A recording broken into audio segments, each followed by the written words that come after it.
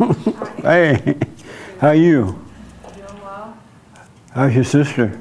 She's doing well. She's gonna watch today. Oh, yeah? Yeah. Nice. Yeah, we still watch you. I don't know. You're a big part of our relationship. We talk about you all the time. Amazing. Yeah.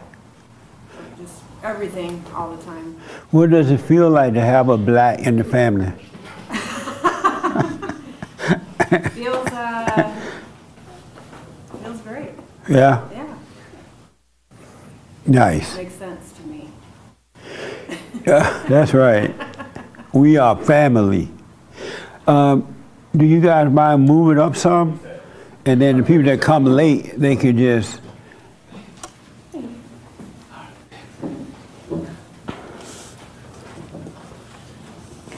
Nice.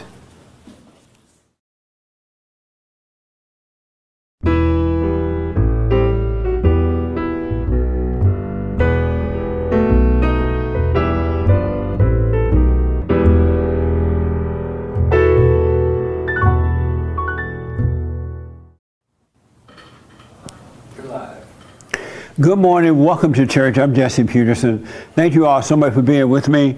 You can go to our chat line and Hate will respond. Let me know your questions or comments. And I could respond accordingly at, is it Buy Me a Coffee now? Yeah, Buy Me a Coffee. At buymeacoffee.com/JLP Talk. Wow, I remembered. I'm black and slow, but not that slow. But that black. Anyway, welcome. Good morning, y'all. Good morning. Again.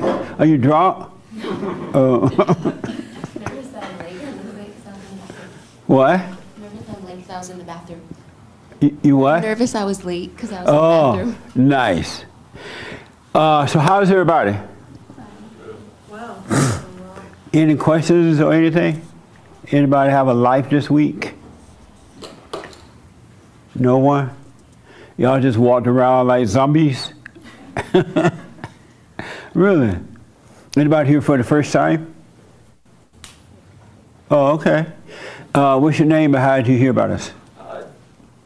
Justin, and I saw you on Get a Job like a long time ago. Get a job. Amazing. Amazing. All right, well, welcome. And how about you? Yeah, I'm Elisha. Hi. I'm Elisha. Been up in Northern California. I just saw you online and thought the Fallen State was pretty entertaining, so I thought I'd come say hello. Right on. Hello. Yeah. Thank you. Yeah, it's good to meet you. You too, buddy. Thank you. Anybody else? Your first time? First time. My name is Jerry, and I heard you through John Zerka, the podcast that you did. Oh, yeah. Yep. Nice. Welcome, man. Thank you. Amazing. Is this your first time? Yeah, my first time as well. And what's your name? My name's Rachel. Rachel, welcome. Yeah, thank you. And you found us on YouTube too? Yeah, through him. Nice. He shared the John Zerka interview with me, and we watched it, and we've been watching your stuff ever since. Did you have a reaction to it? I thought it was enlightening, the conversations that you talked about. Right on. Yeah. Did you think I hate women? No, I don't. Did you know that Satan was a woman's god before that? I did not. And once you found out, what were your? It was intriguing. It was. My mind is still working to understand everything. Oh, okay. I'm working through it. Nice. Yeah. But you find it intriguing that Satan is your god? No. Oh. Sorry, I misspoke. No, I did not find. Yeah.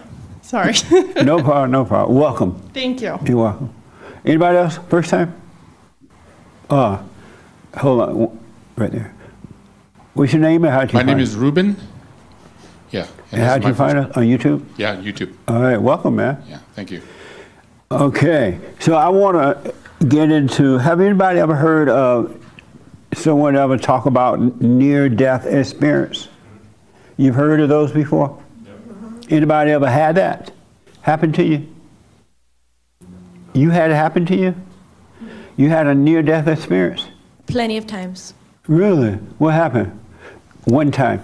I would say the first one, I was just driving the freeway, and it was like really raining. And I was driving to school, so like back when I was in college.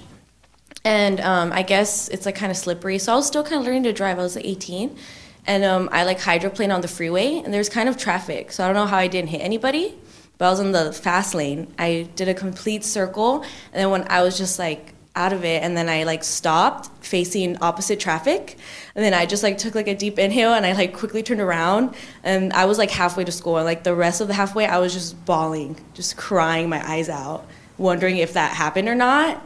And yeah, I didn't speak about it till so many years after. I told my dad, and he was like, "Why didn't you tell me?" And I was like, "I don't know." I was still trying to process it. But you didn't die and leave your body though, right?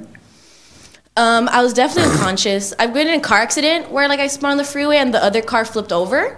Wow. And I was in the passenger seat and my friend was driving. And I don't remember this. I just remember being frozen and I don't remember anything. And then they said I grabbed the wheel and I started turning it. Wow. And I was like, I did not do that. Like I was just frozen till like we were wet on the side of the highway, and then I was just like, what happened? And I just went to go check if the other people were okay. And then like we drove off. And Amazing. That was very weird. Yeah. Anybody, do you guys believe that it's possible to die and come back? Who said yes? And why do you believe it?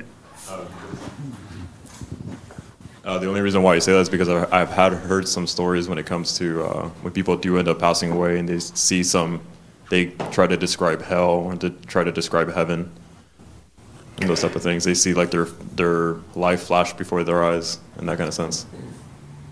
And so have you heard where they went to hell or heaven or both? I've heard both. Oh, you heard both? Yeah, but it's just from like documentaries or little interviews that I've seen on YouTube. And what made you believe it? I don't believe it. I just heard it. Oh, you don't believe it? I don't believe it, no. Okay. Anybody else believe it or doubt it? Near-death experience? No. Anybody heard the radio Friday when we were talking about near-death experience? Oh, okay. And what did you think about that?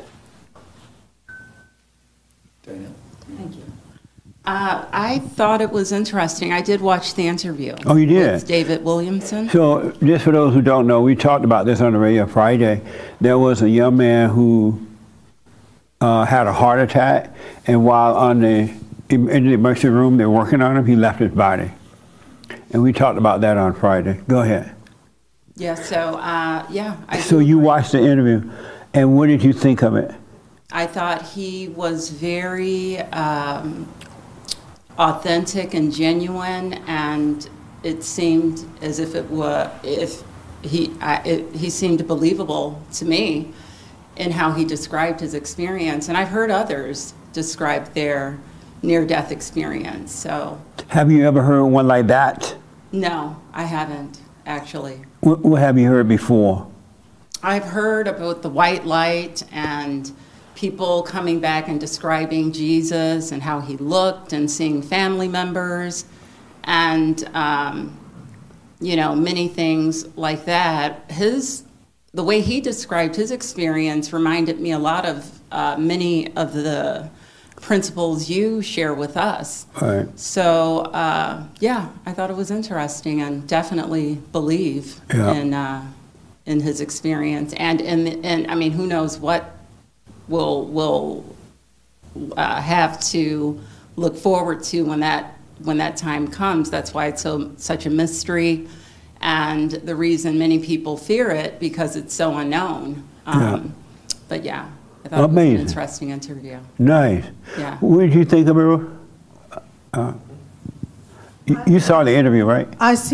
You watched his interview? No, I just seen it on the show. I just seen the clip. Oh, you haven't But I seen thought it. it was interesting too, especially when he talked about. He said something like, he caused his own death by his thoughts. His thoughts caused him to die, and he talked about the anger. And I thought it was really interesting as well. Yeah. And it sounded believable to me too. And I've heard stories of other people talking about near-death or actually dying, actually being in the hospital, and they're pronounced dead, and then they come back a couple of minutes later. Yeah, amazing. Nick, you heard it? You watched his interview right after we talked about it, or before we talked about it? I did. So what I did was someone sent it to me, and I sent it around to everybody in the office and asked them to watch it. And when you watched it, what did you get from it? I knew he was telling the truth.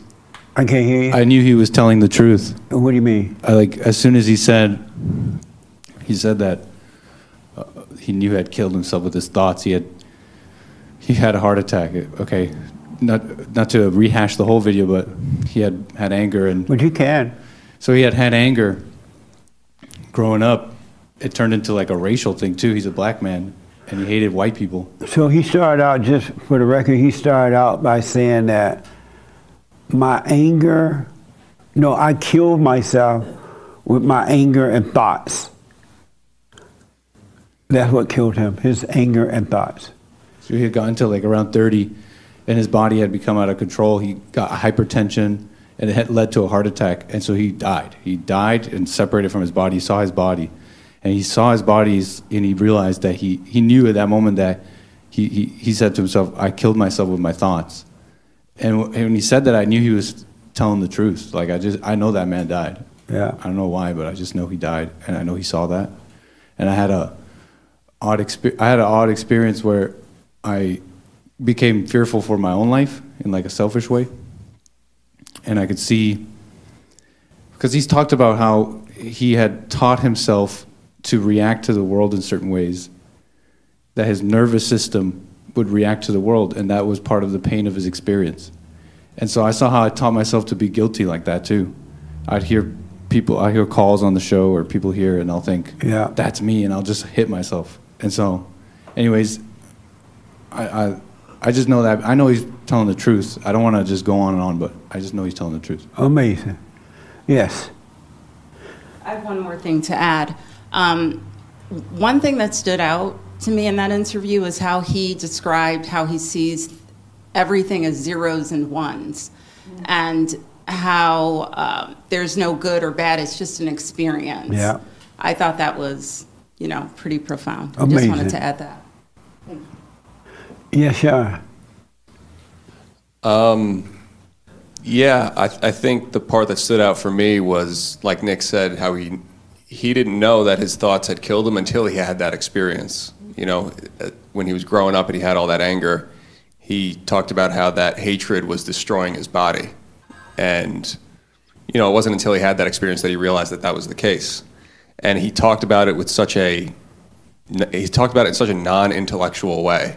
Like the way he talked about it, it really was a message for everybody. Like it's a message that's able to reach everybody. That's why we see like the truth in him speaking. It's not in an intellectual way that will only hit a few people. Right. He talked about it. I feel like that's why we saw it as genuine, and because he didn't intellectualize it, and he talked about that much as well. I mean, it was really an amazing interview. I had heard a lot of I had heard that people who have near-death experiences, and also another thing is some people think of near-death experiences as like you almost die and your life flashes in front of your eyes. But in the way he was talking about it, it's more of a dying and being dead for a little while and then coming back. But, yeah. Amazing. Did you watch it, Francisco? Half of it. Oh, okay. It's interesting, his experience saying that he actually was in darkness. It was so dark that you can feel it. It wasn't the black darkness that we know of, but it was much deeper. And he had kind of a joy and happiness where he was at, and said he was kind of angry when they were trying to bring him back. He saw relatives that were crying, and he wanted to console them. And the other profound thing for me is I really couldn't understand what he was saying. He's talking a different language. He said that everything... He was speaking in tongue. Yeah, he said everything that you hear about and see, whatever political party you belong to, it doesn't matter. It's the same as a piece of paper, And so I couldn't really fully understand. Make what he sure was we saying. get a chance. I recommend you watch the whole thing. Yeah. It was interesting. Yeah, I couldn't understand what he was talking about. This was the best near-death story I ever heard. It made you want to die.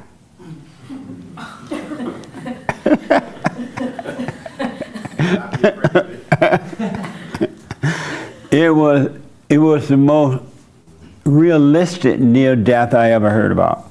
All the other death that I've heard about, it sounded like fantasies, like they were still in their thoughts and they were dying the way that they had heard somebody else's story. Where you die, you look up, you're going through a thing there, and you see Mama and Grandma and everybody. But this one was real. It was real. And it was really amazing to watch it. So this guy said that he was a radical black at one time. He had a lot of anger. He hated white people, and he lived in his thoughts, because as a result of having that anger, he was living in his thoughts.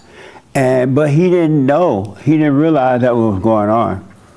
And so he was like, he had been brainwashed by the leaders, political leaders and things like that. He hated white people, and he was like really into it. He had an angry heart. But then one day he had a heart attack. He was driving and he was having a heart attack. And long story short, he drove himself to the hospital. And while they were trying to resuscitate, what's that the word? What? Resuscitate him. He left his body. He really just left the body, and he was able to look down and he saw what was going on. Did you watch it too? No, I haven't seen it. Oh, okay. And he saw the doctors working on him. And then there was one woman standing in a corner. She was like this, worried about him. And then he felt really bad for her because he was thinking, ain't no problem, I'm fine. You don't have to be worried about me. I'm doing just fine, right? But he felt bad for her. And then he talked about, he went into this darkness. Did he call it a void? A void. A void. And what happened in the void? He said he was on the gurney, right? And that in a moment before he left his body, he closed his eyes and everybody became stars, like little lights, orbs of light. Yeah. And then right after he came out of his body and people were themselves again, but he was clearly outside of his body. And then he saw everything we talked about. He looked at his body. He realized he killed himself with his thoughts. He looked at his body and his mind the words, because he thought, what's left? If that's my body, what's left? The word awareness and soul came into his mind.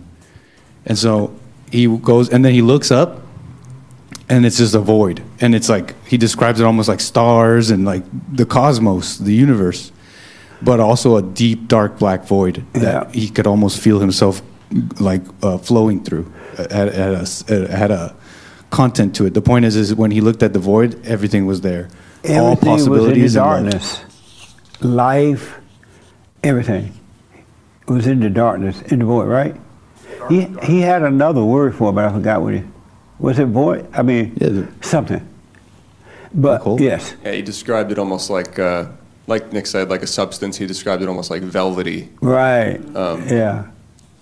But in there was everything, whole life itself. But what he realized, long story short, because we're not going to be able to do justice to this, long story short is that he had no thoughts. All thoughts disappeared. He had no anger. All anger disappeared. And he realized that that's what had killed him. He killed himself by being angry and hateful like that. But then he became whole. He became one instead of being divided. And that's what thoughts and anger does. It divides you. And anyone that is divided is of their father, the devil. Christ came that we may become whole. And so in this experience, he became whole, and everything this anger disappeared, the thoughts disappeared, and he was free. He was just free. And the way he came back was he saw his aunt or somebody, right? Aunt who was like a mother to him, I believe. Right, Sharon? Yeah, he thought that that woman who was standing beside him by the gurney holding her face might have been his aunt, who was like very sick at the time, like in a coma. So he came back. But then when he came back, he did not, on the way back, he did not want to come back. It was too painful. He got back into his imagination, and it was just too much. Yeah. It reminded me so much of the silent prayer, because he talked about how that experience is still with him, and he can sort of tap into that void that he called it. So it just reminded me of the silent prayer, because most of us do it, and then it sort of stays with us through the rest of the day. It's something that we can sort of tap into. I know we're supposed to be praying without ceasing, but I feel like most of us do it, and then sometimes get lost in our thoughts, but it's still something that's there that we can tap into. He said that when he came back, as Sean just said, now that he's back in his body, he tended to drift into the thoughts again, but now that he know, he come back to the present instead of staying in the thoughts. He tend to come back now.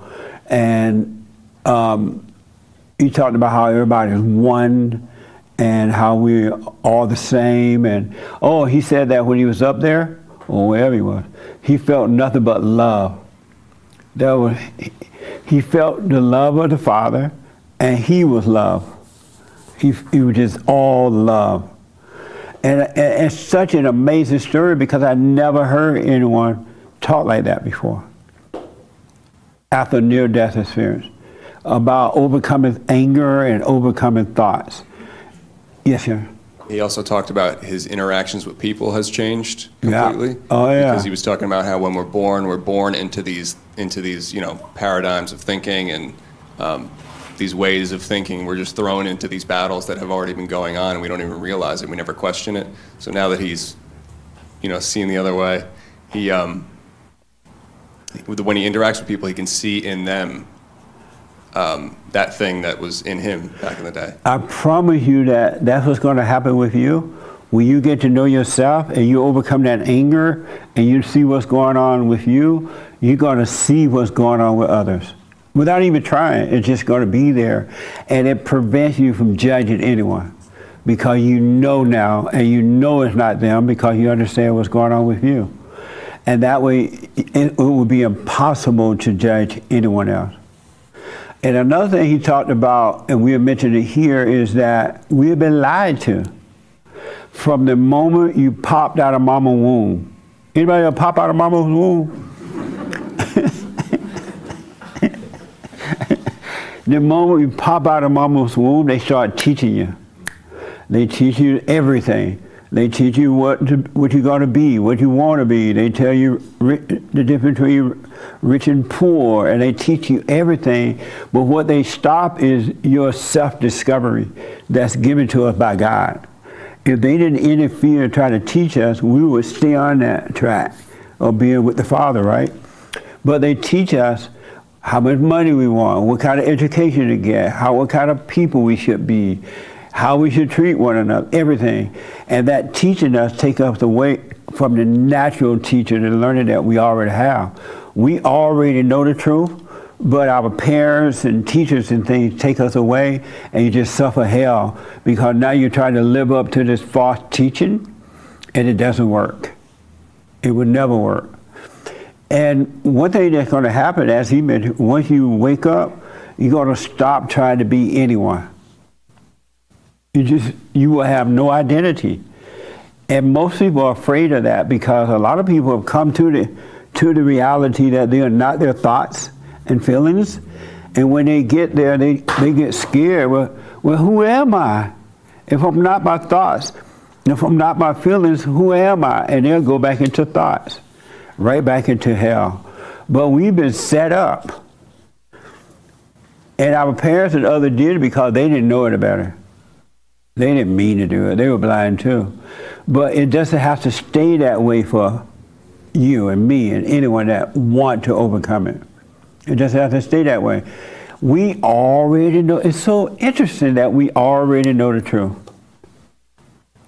And every human being that's walking this earth, except for those who are working on overcoming, are living in hell. You're walking and living in hell.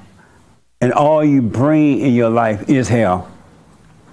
And the devil tell you, well, if you get more money, you'll be fine. You get more money, you still got hell inside. He will tell you to buy a bigger house, you'll be fine. You get a bigger house, you still got hell with a 3-bedroom rather than a 1-bedroom. It tell you to get married, have a family. You get married, you can make a family, you still got hell. But the weird thing, most people won't stop and question that. Who's telling me this? Why isn't it work? Why doesn't it work?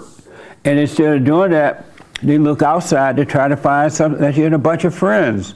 And you got a bunch of friends and you got more hell. But most people won't question, they don't pause. You got to, it was, I hope you get a chance to see it. It was an amazing death. It was a real one. It really was a real one. Instead of going up and see mama, it was outside of his illusion, it was real. And when you wake up while you still have breath here on this earth, you're going to live that reality that he talked about in heaven.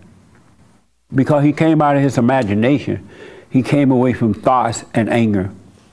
You must get to the point, and you can, that you have no thought. You got to live a life of no thinking. Zero thinking. Isn't that amazing? Your thoughts are your enemies. All thoughts are all lies all the time. And he mentioned this, you're not your body, you're not your thoughts, and you're not your emotions. It's all fake. Everybody has fear, but even fear is an illusion. It's not even real. The Christians are waiting for Jesus to come back and take them up in the sky somewhere. Yeah, a long wait. They're a long wait. And they're going to be suffering while waiting. You don't need to suffer anymore. Suffering is just an illusion of the imagination. And nobody, your children, your wife, your daddy, your mama, your money, your friends, your brother, your sister, can't give it to you. It can only come from within. That peace that you want. And it's nobody else's fault. Except we've been taught wrong by our parents and the world took over. But it's your fault if you continue to live in your imagination. You're living an illusion. And then in living in that darkness, you're trying to get something from out there that's not there. There's nothing outside that can do it for you. Zero. You got to go dumb. You got to be dumb. And don't go making yourself dumb. That's a different kind of dumb. But you got to know of yourself you can do nothing, and of yourself you know nothing. And stop trying to be anything. It's a waste of time, because the more you try to be something, you're nothing. When you stop trying to be something, you're something. He mentioned that he realized that we are the light. He was in the light, and he realized we are the light, and we are. That's the identity you're trying to get back to before you were traumatized. And I almost don't want to tell you that, because now Satan's going to tell you, you're the light. And you're going to go around telling people, I'm the light, lying to yourself. Because Satan would use the truth, like he does the Bible and everything. And he'll quote the Bible, he'll quote what you hear.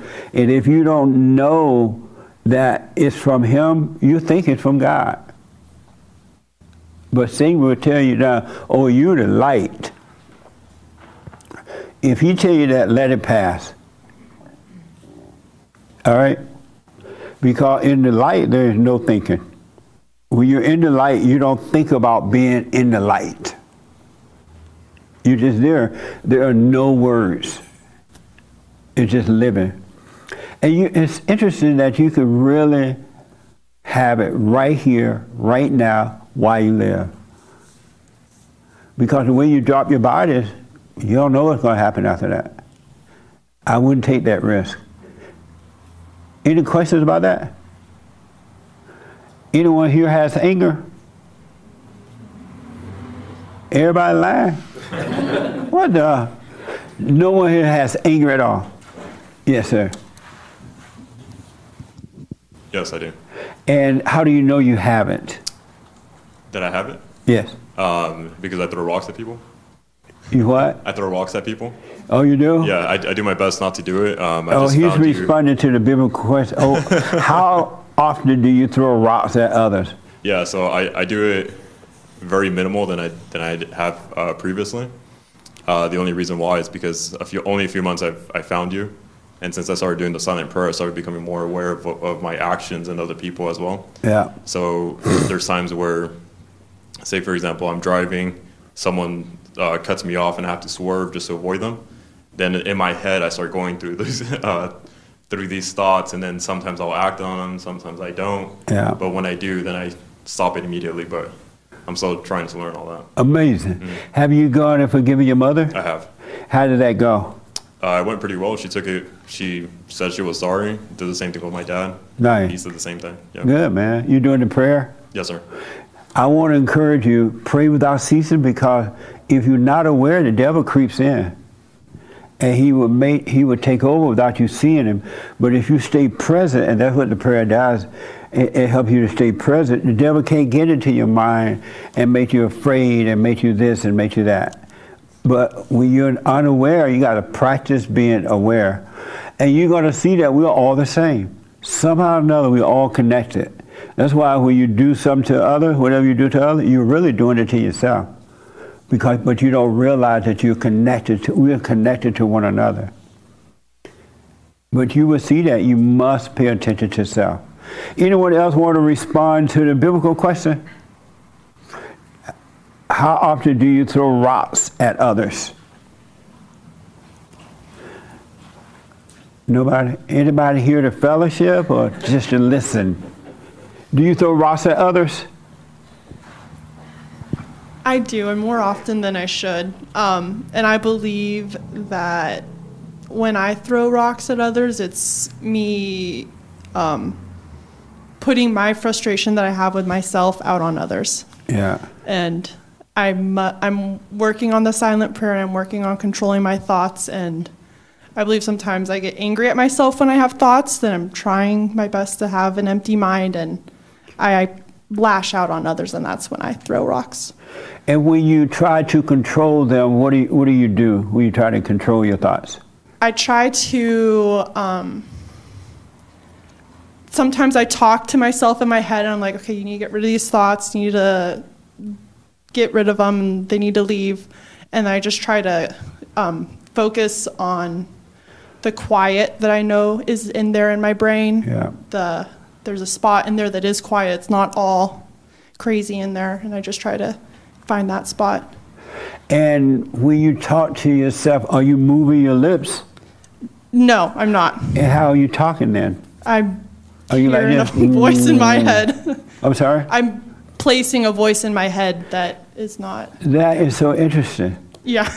And the reason I asked you that, because I was talking to some people on Saturday, and they told me they did the same thing, that they talk to themselves in their head. So I'm like, when you're talking to yourself in your head, are you moving your mouth?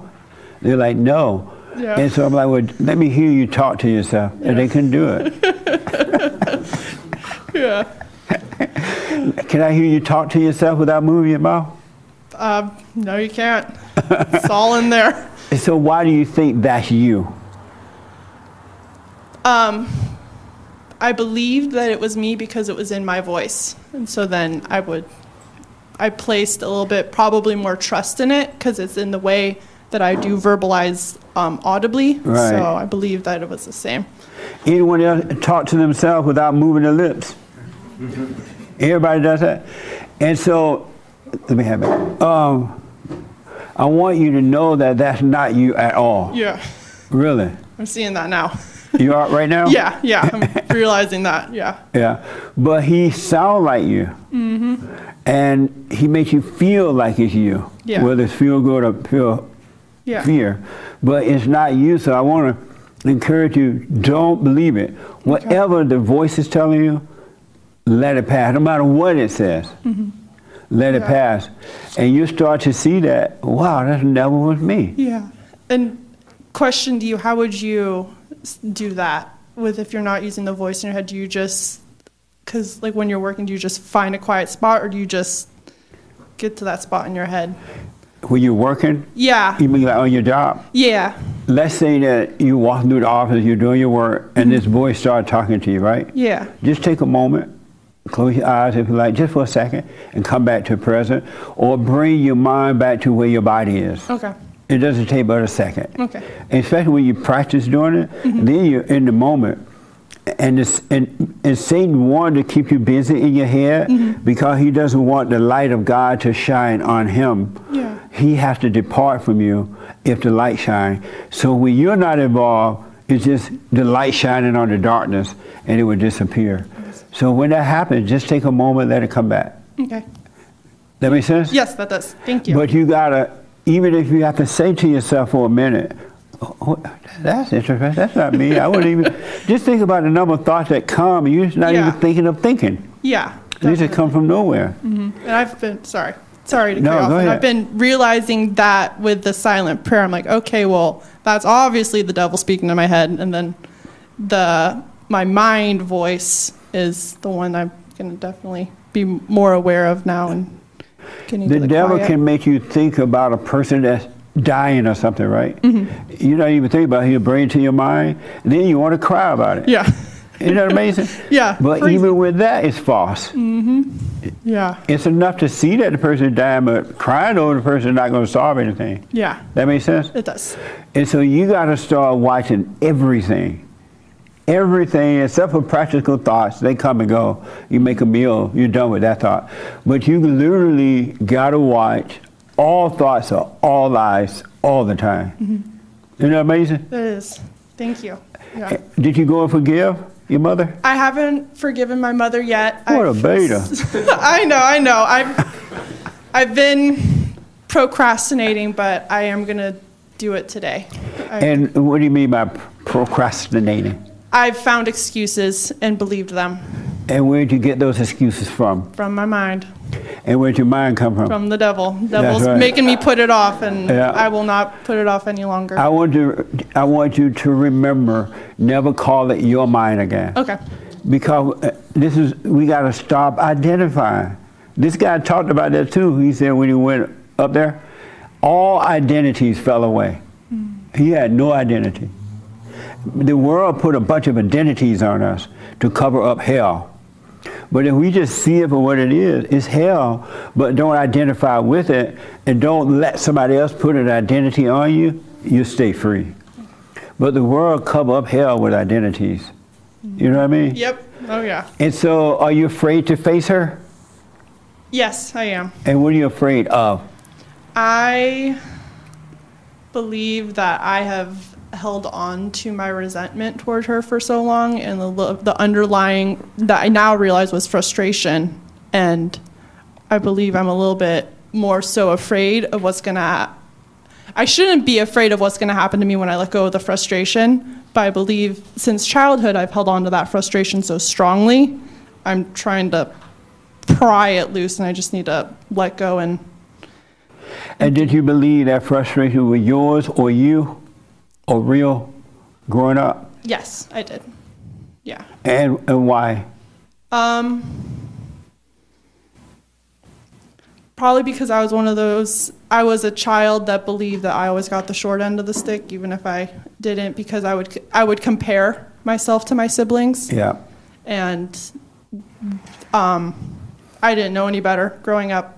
Now I do, and I realize that I need to let go of that because everyone is different individuals, and if that makes sense. You say everyone are different? Yeah, like I'm not my sister, I'm not my brother, Right. I'm me. And But the one thing I do want to tell you that no one is different. Really. Yeah. That's an illusion too. okay. Everybody's the same. Yeah.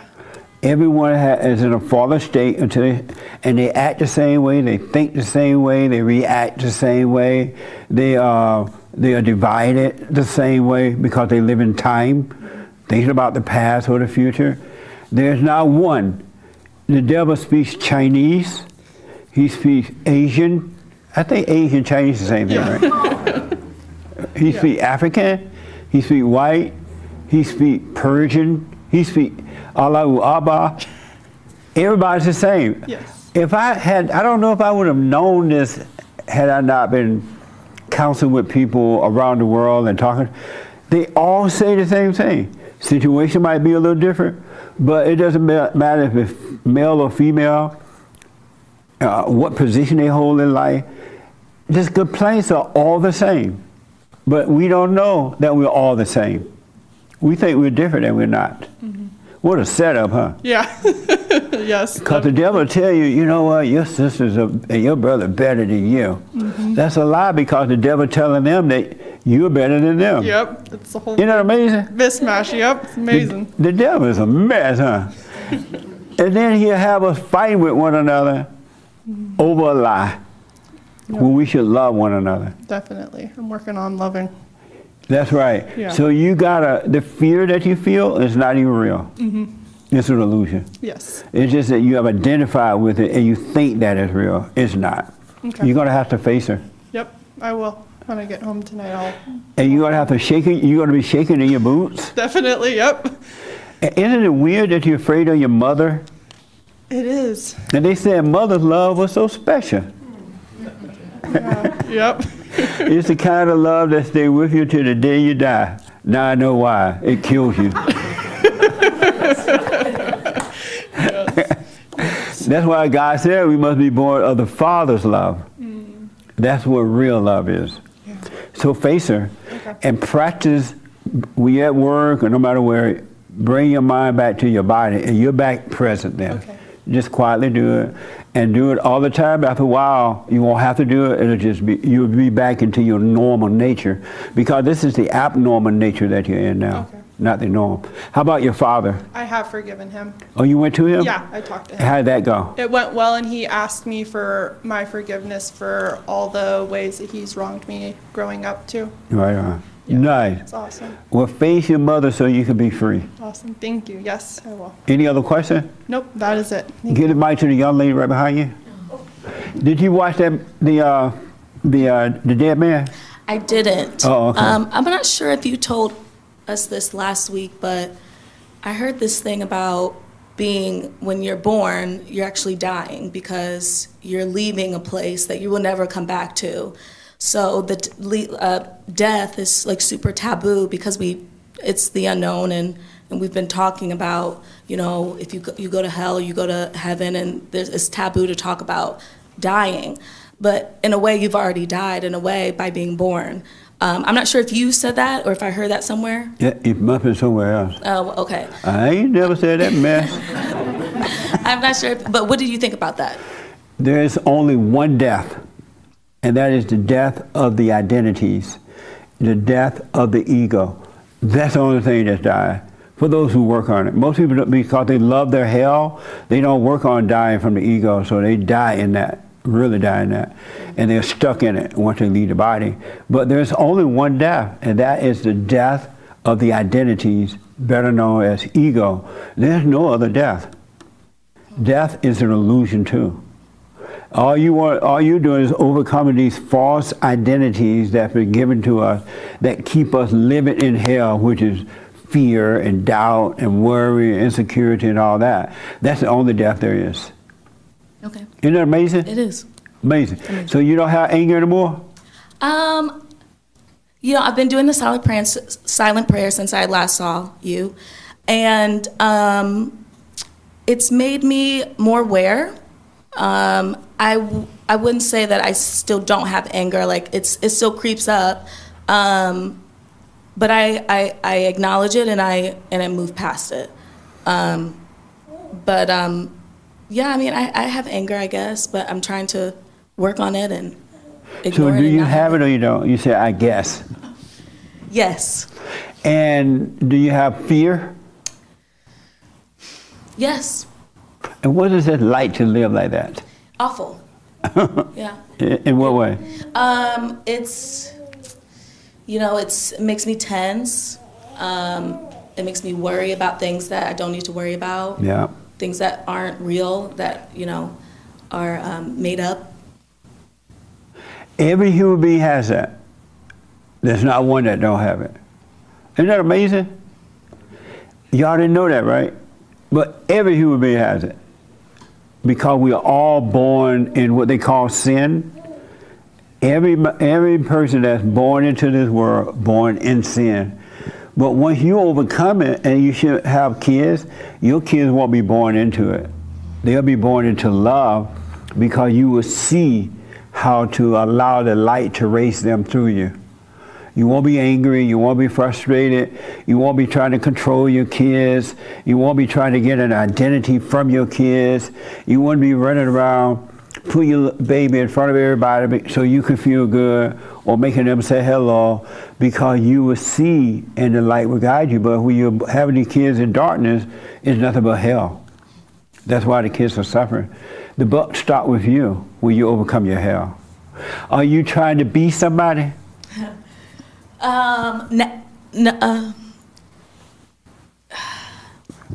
Yes. See, yes. See, trying to tell them, don't say yes. Yeah. Whenever they go, see, but I know that's not going to sound important if you say no. And why are you trying to be someone? Because I've been told all my life that I need to become something. You know, I was raised by a single mother, and the way that she was raised was not the way that she wanted to raise me. And so I just had all these expectations of who I should be and what I should have, you know. And the older I get, and now that I'm here and listening to you, it's like too much. It's like, for what at the end of the day, you know? And the more you try to be someone, you never be anyone. Yeah. You just be miserable. Yep. And I know you're in school right now, and so in school, just realize this is what I do, but it's not who I am. I'm not getting any identity from this. I'm gonna have fun with it. I'm gonna do my best. I'm not gonna compete with anyone. I'm not gonna try to be like anyone. It's just a way to function on earth. It's a practical thing that I do, but don't identify with it. And then when people applaud you for it, and the ego want to feel all good and tell you how, oh, you're the best, and they bring you flowers. Oh, she won. I'm allergic. See that? Nice. Or if they put you down and try to, oh, you're no good. You're bad at this, right? You treat them both the same. Let those feelings pass because it's a setup. You can appreciate life without feeling anything about it. So just notice, you feel good when people say nice things to you, and you feel bad when they don't. They're both imposters. That is a divided person. So just watch it and let it pass. All right? Thank you. You forgave your mother? I did. And how did it go?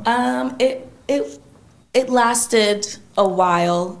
You know, we had a conversation. We had a couple conversations because it was hard to, you know, I forgave her, but then she just wanted to continue to talk about, you know, why I was talking to her about this and why I was forgiving her and what I needed to forgive her for. Right.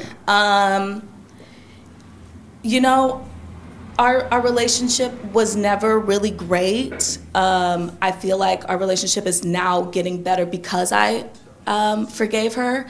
You know, she still says crazy things, but I just let her, and I love her, and I'll just forgive her and, you know, let it be what it is. But I forgave her, yes. When she says crazy things, do you correct her? No. Why not? I used to, but no. Why not? Why don't you correct her? Because because it's kind of like a waste of breath. Oh, she's not ready to change. No. Oh, okay. No. Nice. Yeah. Yeah, just give her the finger. I can't do that. Why not? I won't have a finger. How many people can give mama the finger? Nice. Did you have your hand? Oh, no. Oh, you had your hand? You can give mama the finger, you say? Yeah, I do. And what do you mean by that? So recently just started listening to you. This your first time here? Yes, first time here. Oh, welcome. What's your first name? Thank you, Stephanie. Welcome, Stephanie. Thank you. Recently, just listening to you, I'm still working on forgiving her. Haven't forgiven her. And why not? It's just kind of hard. I know I've forgiven her like years ago. Let me hold that point. Okay. No, see how everybody have the same problem? It doesn't matter the color. Everybody's scared of mama. Everybody. It's the same thing. Did you know that? I did not know that. It's the same thing. But we think it's different because of our color, our finance, and, oh, they holding me back. Nobody can hold you back in life if you don't live in your imagination. That is an illusion too. But go ahead. With the finger aspect, though, it's just started happening. Like before, I was like, oh, no, that's your mom. You have to be respectful. But working on the forgiveness aspect of things, I'm just kind of stuck there. I know it's easy if I would go and do it for my dad because we talk all the time. Yeah. But with my mom, I'm just like, I just know it's a deeper conversation. As she was saying, it's going to be a multiple conversation thing. I don't think I want to have a multiple conversation. And how do you know that's what it's going to be? So I started it, when I first started watching you, I started with the forgiveness, and she was like, what do you mean? And I just kind of like choked up. And I was like, oh, she's going to keep asking that. And that's kind of what it's been. She's continuing to ask that. So just trying to find the space, I guess, to say it and not feel anything on the back end. Why not just say, well, I've been resenting you because you imposed your life on me or whatever, right? Yeah. And I'm sorry for resenting you. Why not just say it? Okay. I'm going to just say No, that it. was a question. I don't know, though. I've played it out, I guess, in my head because, that's what the devil say. Get it all together, play it all out. So I guess that's kind of where I get stuck. The devil keeping you in hell. Yeah, big time. The beginning of overcoming fear is to see that you're angry and that you resent your parent and go and shake in your boots but forgive them. That's the beginning of overcoming fear because you're facing it. Okay. And you're going if you stay with it, you're going to see that is an illusion. And all your life you've been living in an illusion life. It's never been real. Yeah. Isn't that amazing? It is, though. And you don't like yourself and they don't like you. Have you noticed you don't like yourself? Yeah, big time, a lot. Anyone that has anger don't like themselves. Did y'all know that? You punish yourself more than your enemy can possibly punish you. Isn't that amazing? And you blame your enemy. But anyway, you notice that you don't like yourself? Oh, yeah. And what is that like for you knowing you don't like yourself? It's rough. It's In what a way? painful process. Yeah. Yeah. It's hell, right? Yeah, it's hell. Are you tired of living in your hell? I am. Well, forgive mama. I'm working. I'm going to forgive her, too, yeah. But there's nothing to work on. It's like lifting weight. You're not going to get muscles until you lift the weight, right? Yeah. The courage will not come until you do it. Just do it, okay. So there's nothing to work on. You can't build up courage and then go. You have to go shaking in your boots. All right. I gotcha. And the devil is trying to talk you out of it because he's living inside of your imagination and emotions, and he doesn't want to leave you. So he's talking you out of it. That's not you. He's telling you, oh, this is going to happen. That's going to happen. And so when I say give mama the finger, what I mean is be honest, but don't resent her. Gotcha. Just don't be angry. Just as we couldn't help ourselves, she couldn't help herself. Gotcha. The same devil is driving her. That make sense? Yes. Are you married? I am. Oh, you must give your husband hell, huh? Sometimes. Poor guy. How does he deal with your hell? How do you deal with my hell? No, you tell me first and then I ask him. He just goes mute. Sometimes he's just like, you got to forgive your mother. And I'm like, yeah, I do got to forgive my mom. But I think listening to you have really kind of opened like a big eye for us and where I am and how I function for us to be a little bit better in how we're responding to each other. Nice. So, yeah. Yeah. Well, go and forgive your mother. You're doing the prayer, right? I'm working on that. Are you doing the prayer? No. What? And so what are you working on then? You ain't go to mama. I got to open it up You're not and read doing the prayer. What are you working on? I'm getting there. Getting there from where? So, like, opening the browser, listening, reading the silent prayer, that's where I am. So I opened it today. Now getting to read it is the next part of it. You don't even have to read it, just listen to it and do it. Yes. You got to start seriously. Now that you have a baby, a little baby, Yeah. you're going to pass that hell on to your child. And you don't want to, but you will. Right. Because you don't have the love yet. That makes sense? Yes. You don't have time to waste. You about to destroy another soul. Please don't.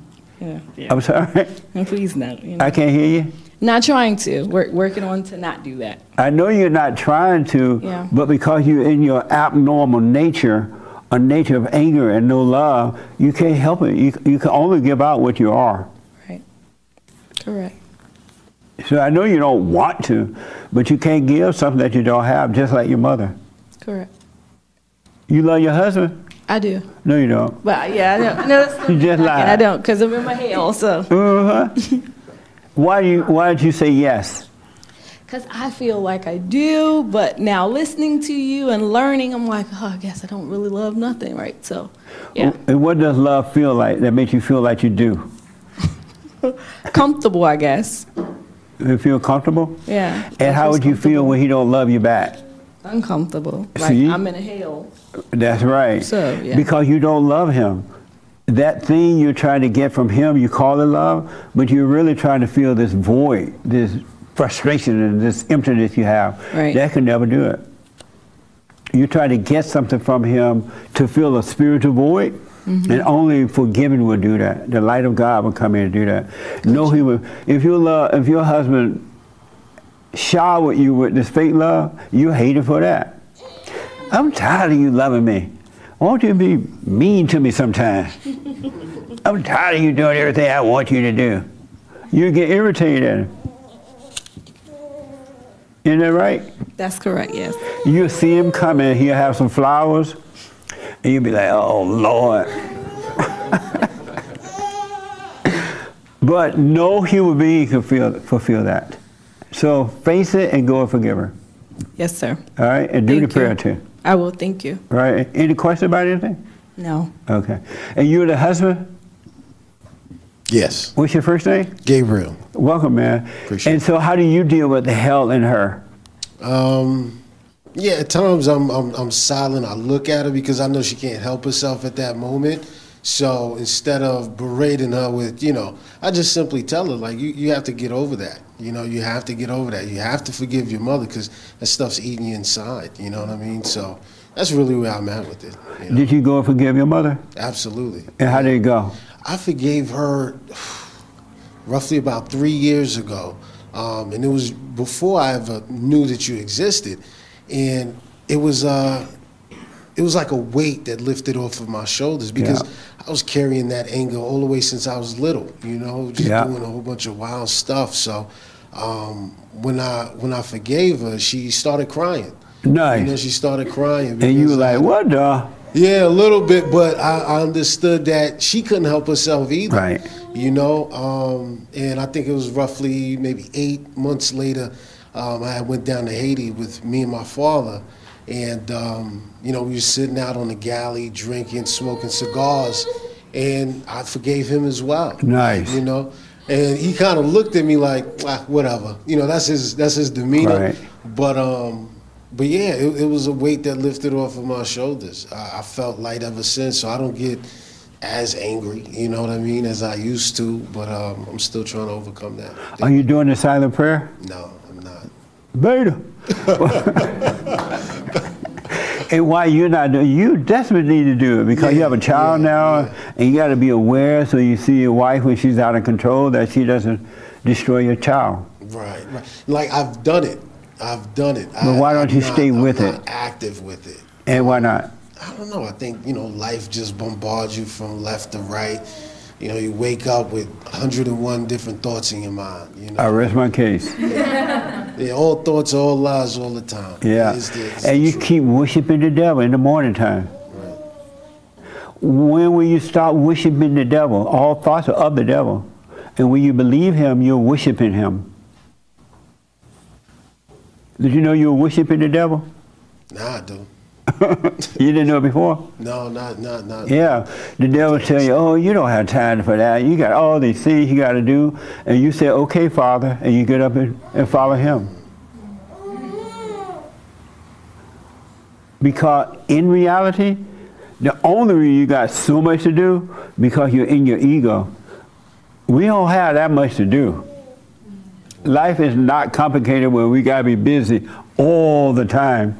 And you're being busy because you can't handle not having anything to do. You feel lonely, you feel scared, you feel empty, you feel like life is not working. So you got to have something to do. But in real life, you don't need to have all that stuff to do. You're worshiping the devil when you do that. God said, and it's true, his way is easy, his burdens are light.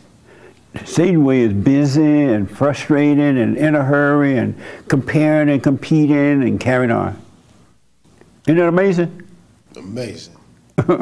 So stop worshiping the devil, and the more you do it, the more time you will have to do it, because time will disappear.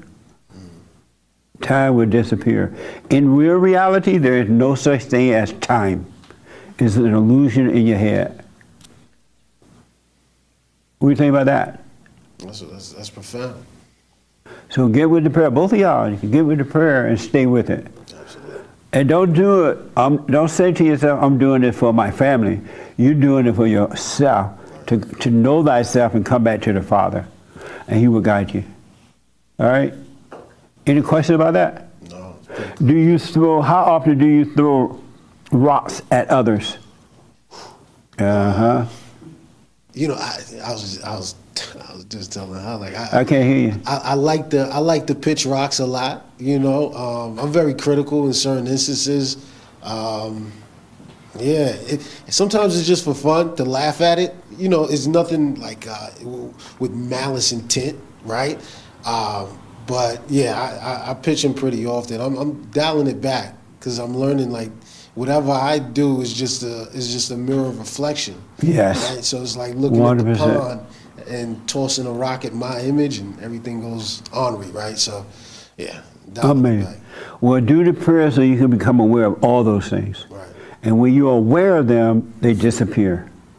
You can't make yourself stop doing it. You just need to be aware that you're doing it. You need to see that you're doing it, and it will stop on its own. Because it's part of the ego. Gotcha. Amazing, huh? Absolutely. Did you have your hair? Yeah. Okay. What I was. Are y'all having fun or what? Isn't this amazing? Yes. Go ahead. I wanted to add, when we're trying to forgive, the whole thing we're trying to do is we're trying to get away from our emotions. And when we have the thought of, I don't want to go forgive because I don't feel good about it, that's the whole reason you're supposed to do it, because Absolutely. You're trying to get away from that negative feeling. And as I notice, the more I go through my life, and I still might have the fear or have the resentment or have the anger, but when I see it and don't act on it, I don't feel good. I actually feel bad because I'm doing things that are going against my ego. Amen. And as I keep going further and further down that path, I realize you see it in a strange way. It's like I have good friends. I'm divorced, but I have a wonderful ex-wife and I have wonderful children. Is she wonderful because you don't have to deal with her anymore? No, she's wonderful because she is who she is. How is she wonderful? Even though I've done terrible things, I can still every Sunday I get to cook breakfast at their house. And you cook breakfast? Yeah, I cook breakfast. And that made her wonderful? A lot of women, when you get divorced, especially how my divorce happened, they have so much hate and anger that they will destroy their children's lives, and she hasn't done that. And so that's better than most. How old are the kids? 5 and 2. Oh. Yeah. So she destroyed them. She's trying her best. Has she overcome her anger? Nope. She's still but she's still doing her best. Have you told her to go forgive her mama? Yes. and she didn't do it? At any time when I'm even giving advice to somebody, it's like, you just, she didn't do it, but all I can do is be honest with her about it, and if she does it or she doesn't do it, that's her journey. That's right. To figure that out. And why did I say don't? She's not wonderful. You don't think anybody is wonderful, Right. because they're not. Right. But And the reason I tell you that because you want to see her clear, in a clear way. But if you got this word wonderful, and the devil tell you, oh, she's wonderful because she doesn't act like the other women. She's wonderful because she let me make breakfast here. She may be cooperating with that, and that's fine. But she's not wonderful, so that you can see the real deal. And the light will, there's something you can do to help her, you will in the right way. yeah, and because I see there's certain things that I would observe about her, and it's strange because even though we're divorced, I still feel like that light and authority from God. I still have it, even though we're not a quote unquote family. Right. But originally, so like I come to my wife's house and I'll stay with the kids for the night, and she'll take off. Originally, she would not say goodbye because it was too painful. The kids would, be upset, but really she was just getting upset. Yes. And I saw that, and then I told her, it's like, just say goodbye to the kids and leave. It's not a big deal. You're gonna see them in 2 more hours. Like, it's not a big deal. And then I watched her start to say goodbye, and then it wasn't an emotional thing with the children, and I could see it's like, oh, I saw something that was wrong. I said the truth. Right. She absorbed that, and that is wonderful. It's do what you want, but I wouldn't attack. You just need to see it without attachment. I'm telling you, that's what the devil does. He'll let you see it, and then he'll give you a name to call it, instead of seeing it as, oh, this is the light, oh, this is the darkness, right? He'll tell you, oh, that's wonderful. Now you get a certain feeling about her and about the situation, and you're no longer any good to her. Yeah. Because you're seeing her through these wonderful eyes, and she's catching hell. Yeah. And she's giving your kids hell. Yeah. But you won't be able to see that because you have put the title wonderful. Yeah.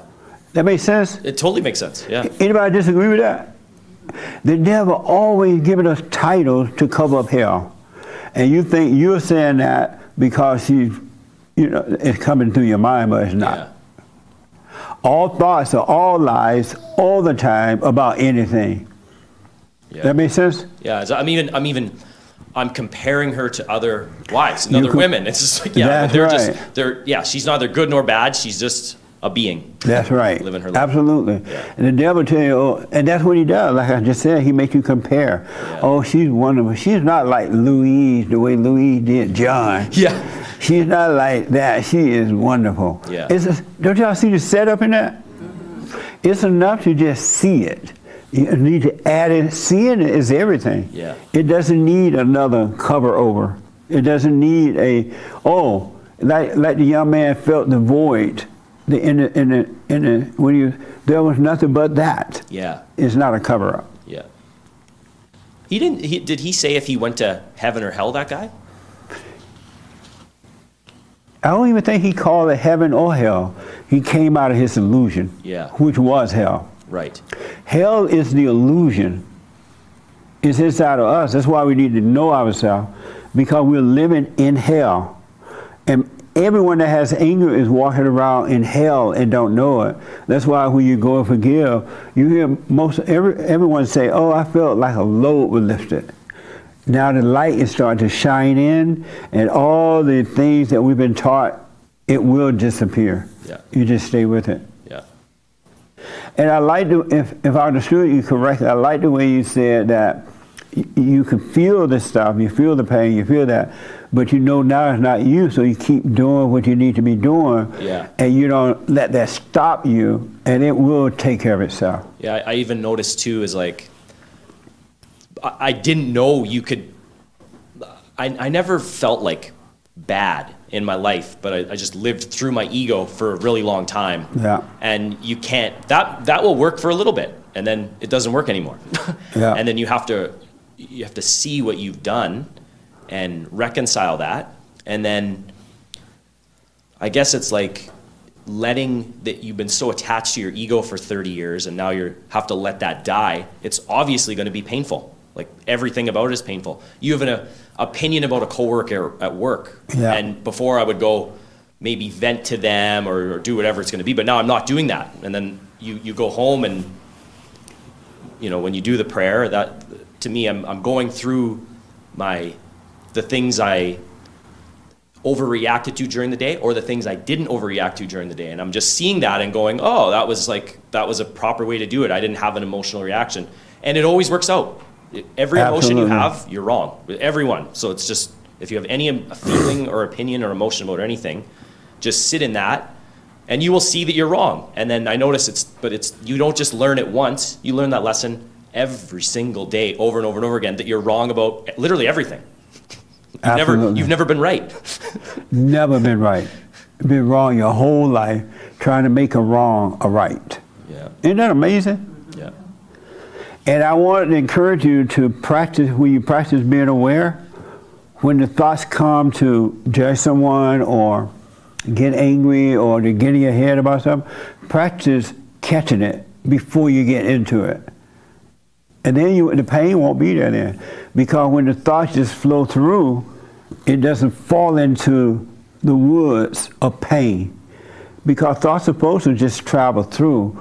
But when you allow it to hang around, it fall into that prodigal son stage of pain and loss and worry. You've been turned away from the Father.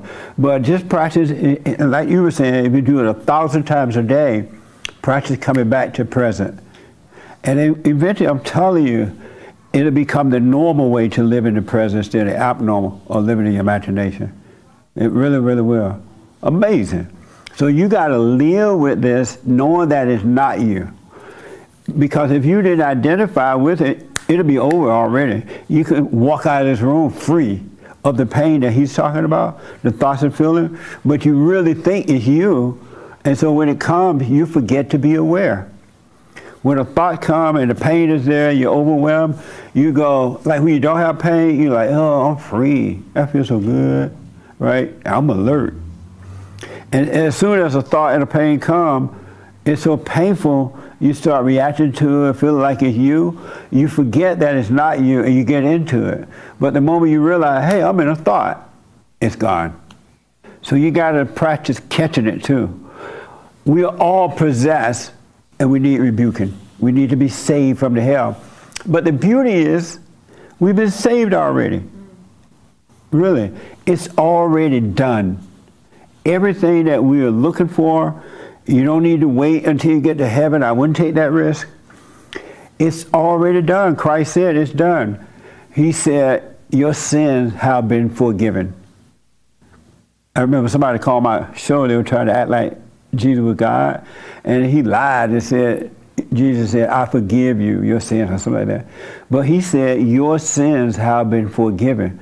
Really, you have never sinned. God has never held a sin against you. There's not but one that you're into, that's the unforgiveness. You're playing God, and that's what keeps you in the wilderness, in this darkness. But when you forgive, you're going to stop judging, and you'll be free. You won't be to judge anyone. The drag queens or anyone. A drag queen can walk in this room, and if you now can see, he'll walk in with a pretty dress, and you'll think, well, that man got a pretty dress. But you won't judge him because you know he's possessed. You will see because you see what's going on with you. Isn't that amazing? God doesn't judge us, and his children shouldn't be judging. And they won't once they're truly born again. Any other questions about that before? No, I don't think so. Very good, man. You doing the silent prayer every day, every night? You know, I started doing it. That means no. It means no. Yeah, it means no. But I sit. You say you started to, and what happened? Well, okay, so I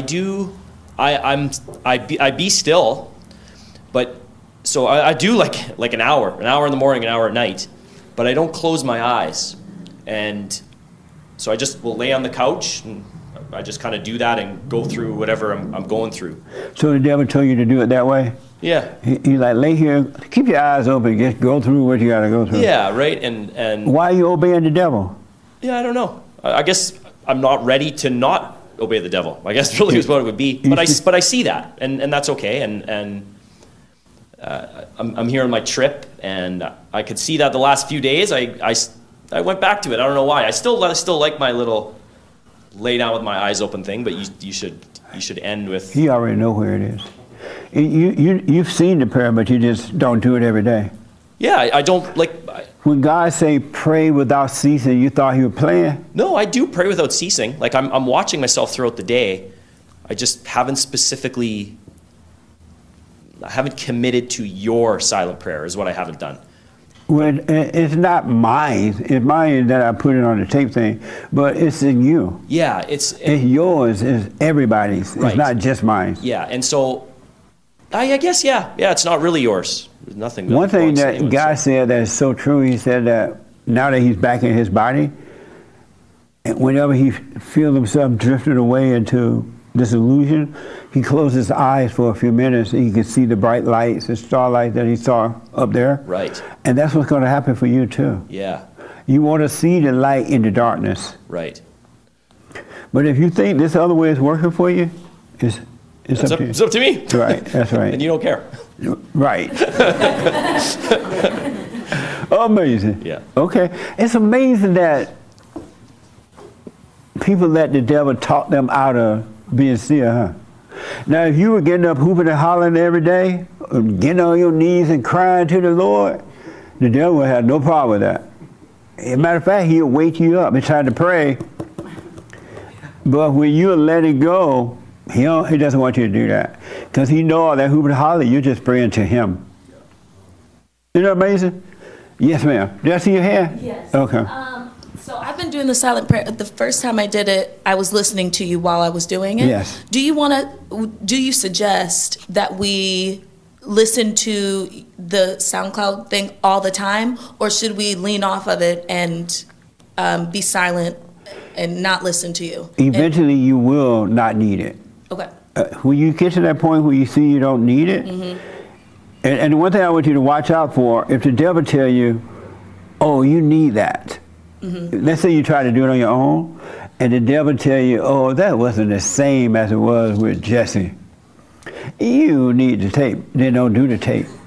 Do it on your own. Because that's just another thought coming from the devil, right? But as long as he's not telling you not to do it, you'll be fine. But if he's telling you not to, don't listen to thoughts about it. But you'll wean off it naturally because the light will take hold. Amazing. The young lady in the back there? Yeah. Did you forgive your mother? No, I've had conversations with her since I last saw you, but I realize I'm just not letting go of things in the past. I'm sorry? I've had conversations with my mom trying to forgive her, but I just see my frustrations coming out, and it's me just not letting go of the past. And you love your frustration? No, I don't. Then why don't you let it go by forgiving her? Yeah. No, that was a question. Oh. I guess I just realized that. So. You're not going to forgive her? I am. Because the only way you're going to enter into the kingdom, you have to go and forgive. If you're alive. I just still see myself getting, because she will like suffocate me in like love, and I feel she still treats me as a child, and it's just, I'm an adult and I'm going through my own things, and I just still get angry when I see her not seeing me for who I am today.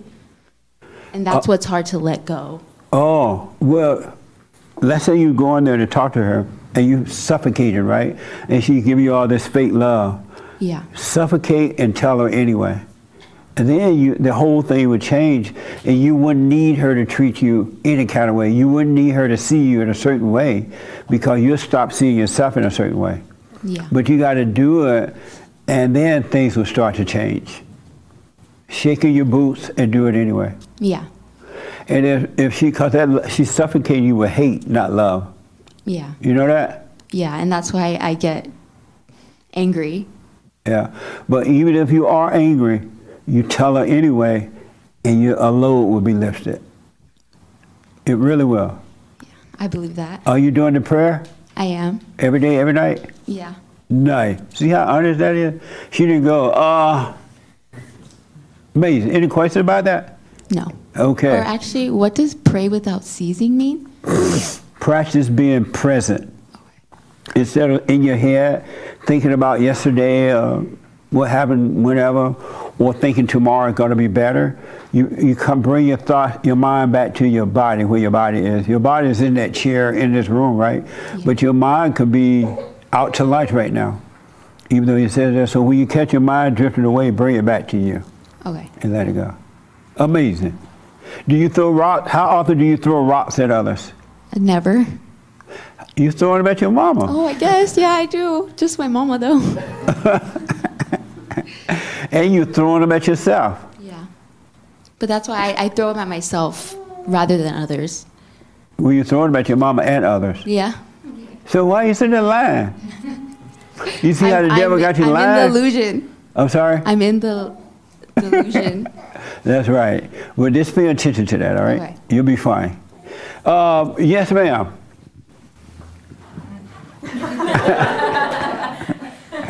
I said nothing this time. She said what? I said nothing. How often do you throw rocks at others? I don't know. I think I try to use a good opportunity. So I guess I do it often enough. Often enough? You like throwing rocks at others? It's not that I don't. It's not that I like throwing rocks at others. I think my identity is attached to, don't you know who I am? You know, that kind of thing. Yeah. Mm-hmm. Amazing. Yeah. Are you doing the silent prayer every morning, every night now? Not every morning and every night. And why not? Because I am busy. See that? No. See how busy? But You're not the only one? But not busy in the sense that like I'm trying to fill in time. But maybe I am. But I work a lot. And so I have an obligation to what I've committed to. And so when I'm not at work, I just want to sleep. So there's not a lot of time to do that. And the first thing in the morning, when you first open your eyes, you're busy then too? Yeah, I have a different schedule. It's a very different schedule. So when you first open your eyes, you're already busy? Probably. In my head, I am at least. And how long are you going to listen to the devil? I know. Yeah. That was a question. Hopefully for not long. Hopefully. But hope ain't going to do it. This is true. This is true. You got to do it. Yeah. Okay. Don't let the devil talk you guys out of the very thing that you need to be doing. God said, pray without ceasing, because he's in the present. He's here right now all the time, and he wants you to see the devil. Eventually, the devil will be gone from you, departed, period. But he wants you to see the devil so he can defeat the devil. He's already defeated, but he can take him out of you, your mind and emotion. I have a question. Yeah. So one thing that I thought about when you talk about what you talk about, what about a relationship with God? Because I think that that's why I went to church all the time, why I, was very committed to going to church, is because I feel like I was connected to having a relationship with him. And I feel like some elements of the silent prayer and just being free of all thoughts, I feel like in some way there's like this missing part, which is having a relationship with God. And so you had a relationship with God before?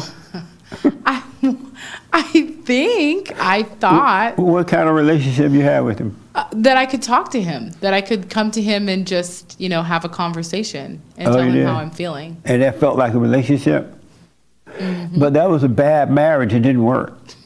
You notice that? No, I didn't. No, I don't notice that. I feel like now sometimes I catch myself going, is this really even hitting God? Like, is it really reaching what I want? But it's still something that it feels like it's missing. And what is missing is the relationship you thought you had was just an idea. You did not have a relationship with God. You had a relationship with Satan, calling him God.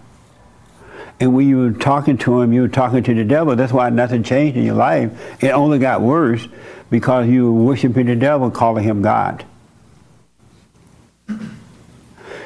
God said that We don't know what to talk to him about. We don't know what to ask for. We don't know what we want. Be still and know me. And we have a Holy Spirit. He will do it for us. But that makes me feel bad for, I don't know, it feels almost like childlike. It makes me feel bad for like the part of me that really just tries to reach out. Like, it really makes me feel bad for myself. And I need no pity at all. No, you're not going to get in this room. But nonetheless, I just feel bad because I think about myself and I'm like, God, I work so hard to build a relationship and to be connected and to do all the things. I feel bad. And who is the person that's feeling bad? Me? Who is you? The person sitting in this chair. And why do you think that's you? Because I'm sitting in this chair. Really? And why would you feel bad about it? Because if it really wasn't going anywhere, if it wasn't doing anything, it just feels like, God, that person is working so hard at something that's not actually working. Right. See, all you were doing was building an ego. A bunch of ideas about God and about prayer because the preacher had told you, oh, you need to do this and do that, and you believed it. But if you really pay attention to yourself, know thyself, you're going to see all that nothing was working. It was just a false, feel-good, fake feeling, but inwardly you were still miserable.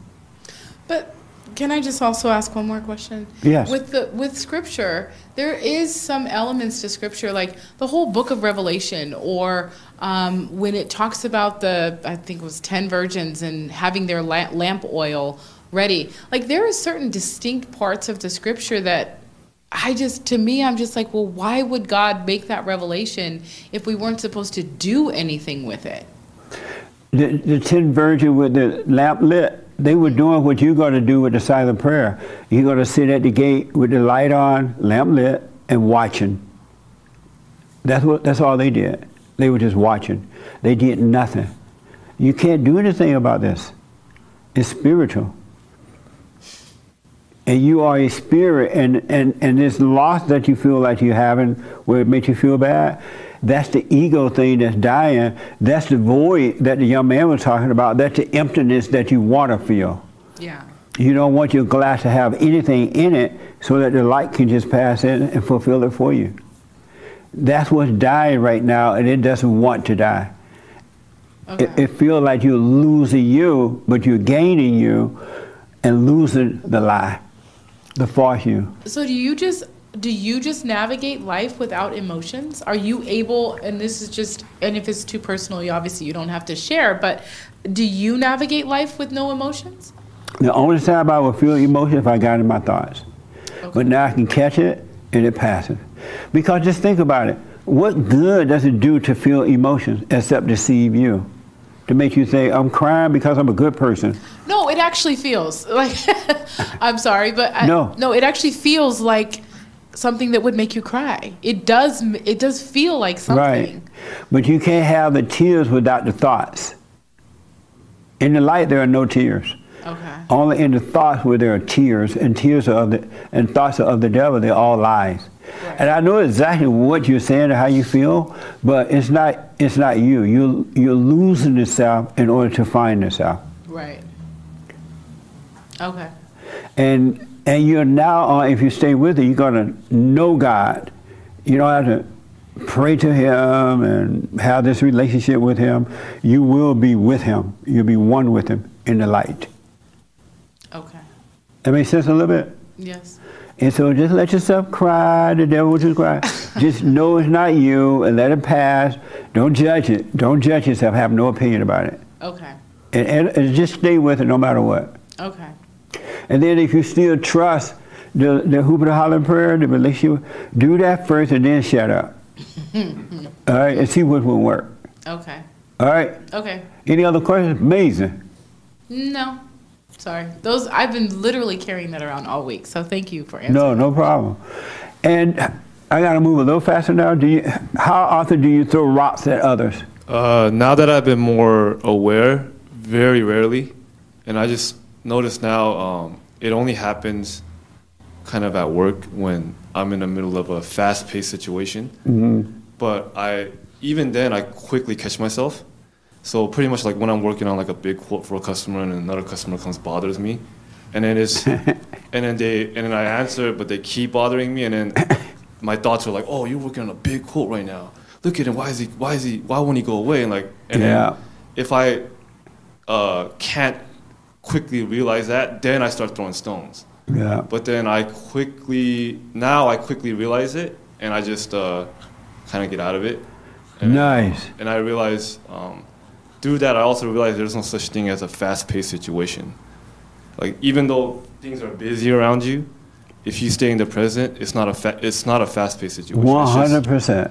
100%. Yeah, and then so I only throw like one stone now, and I quickly catch myself. Yeah, and another thing I realized, like throwing stones, it doesn't have to be you taking actions. Like you can be all nice on the outside, or you could say nothing at all and still throw stones from within. Yes, sir. Yeah. But then did y'all hear that? Repeat that, if you can. So throwing stones is not always a physical action, or you could be like talking all nicely on the outside, but you can be like hating the other person on the inside and throwing stones. Yes, sir. Or you could say nothing at all and still be throwing stones. I rest my case. Pass the bucket. Absolutely, man. That is so true. This is such a good question, because you could just be doing it, not even realize what you're doing, and doing it. Absolutely, man. Amazing. How often do you throw stones at others? All the time. All the time. And why? Well, at the present time, I don't think I throw them right now. But there was right now, or in the I guess the immediate past, I haven't been throwing stones. But before I actually started listening to you, I used to throw them all the time. Yeah. All the time. Amazing. And it was just my anger. Yeah. It was my anger. Nice. Cool. Are you doing the prayer every morning, every night? Yes, I am. Nice. Yes. Stay with it. Yes. Good. Right here. And then I'll take you, Raymond. Then over here, then we got it in. Right here. How often do you throw stones at rocks at others? When you say stones, you're saying judging others? Yes. Is that what you're saying? Yeah. I used to do it a lot. Now that I'm really like praying, like in the morning and in the evening and stuff like that, and I don't really silent. I was raised. I'm a PK. What's preacher's kid. Oh, okay. I'm sorry to hear that. Yeah. What a trauma, huh? I know.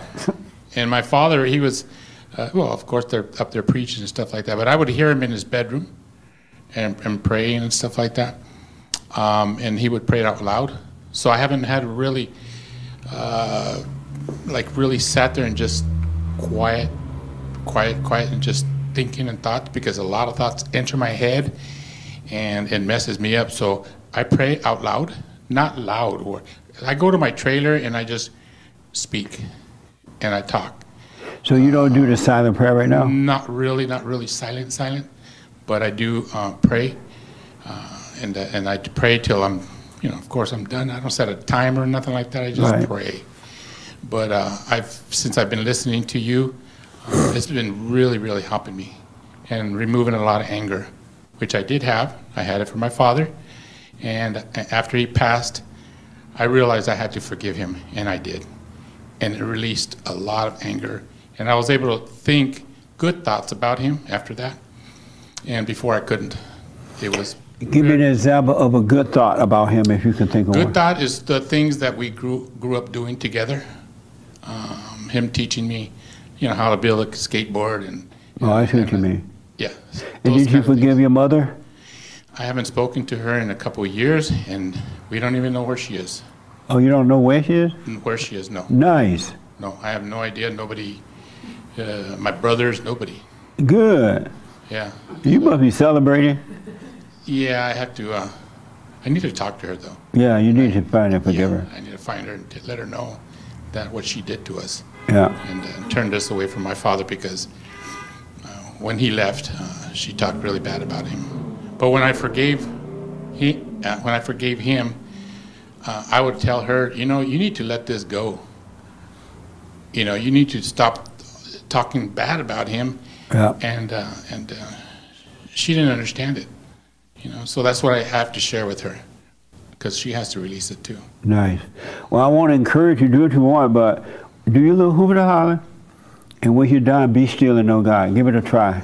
I don't do the hooper and hollering. I don't do that. No, but when you're down there, what kind of things you pray for?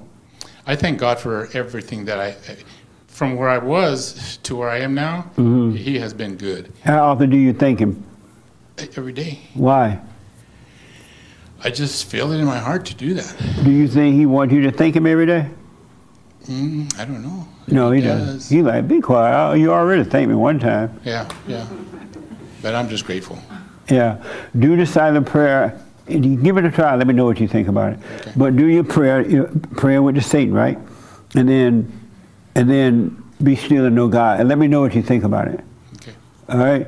Did you know you were praying to the devil before you heard me say that? That I was praying to the devil? No. But in your mind, you thought you were praying to God, right? Yeah. Yeah, because that's what your daddy did. Yeah, because when he was praying out loud in the bedroom? Yeah. Yeah. Yeah, that's where you learned that from. Yeah. That's worshiping the devil. And God doesn't even need us to appreciate it.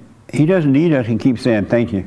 He just needs us to let the light work through us. He's trying to bring light into the world. And so all He needs is that we let the light shine. He don't need it, but that's what we're here for, to let the light shine through us, to bring those that are lost to Him, that can't see. And He's going to provide all this stuff for you, and He doesn't need you thanking Him over and over again. Really, He already know you appreciate it. It'll be like your wife coming home every day thanking you. Thank you, thank you. You're like, okay, be quiet. You thanked me last week. Right? Same thing. He know you appreciate it. Okay. But keep thinking of Him until you see it for yourself. Not because I said, because I know how we've been trained, and it's hard to let that identity go because it feels like you're not going to be a Christian. It feels like you don't believe in God. It feels like you're going against God. Did you know that the truth is for all to receive it? That wants it? Yeah, Did you know that the same truth that was in God, in Christ, is in us too? It's the same thing. He didn't treat Christ any differently than He treated us. That same truth that was in Christ is in us. It's no different. We already know the truth, and it's the same truth that was in the Son is in us as well. But people got Christ in such a magical way. They think the love and truth that He had is not in them, but it is. Because it's in their imagination about Him. He said He was our brother. And the same thing He did, we should do it. We will do it. And you will when you come back to the Father. He didn't just give Christ that love and kept it from us. That make sense? Yes. Did you know you had the same truth and love in you that Christ had? I was hoping I did. Good. It's there. But you got to let go and let it happen. Yeah. All right? Yeah. Amazing. Amazing. Yes, Raymond. Man, the time going. And I know y'all have so much to say, right? Yes, Raymond. I saw your hand. Okay, about throwing stones at others before. How often do you throw rocks at others? Before I committed myself to prayer, every chance I get, and yet it was nothing compared to the boulders I hurl at myself. Yeah, amazing. And are you still doing that? No, throwing rocks at others, no. How about yourself? I have to watch myself before hurling boulders at myself. Nice. Okay. Amazing. Any questions that come in over here?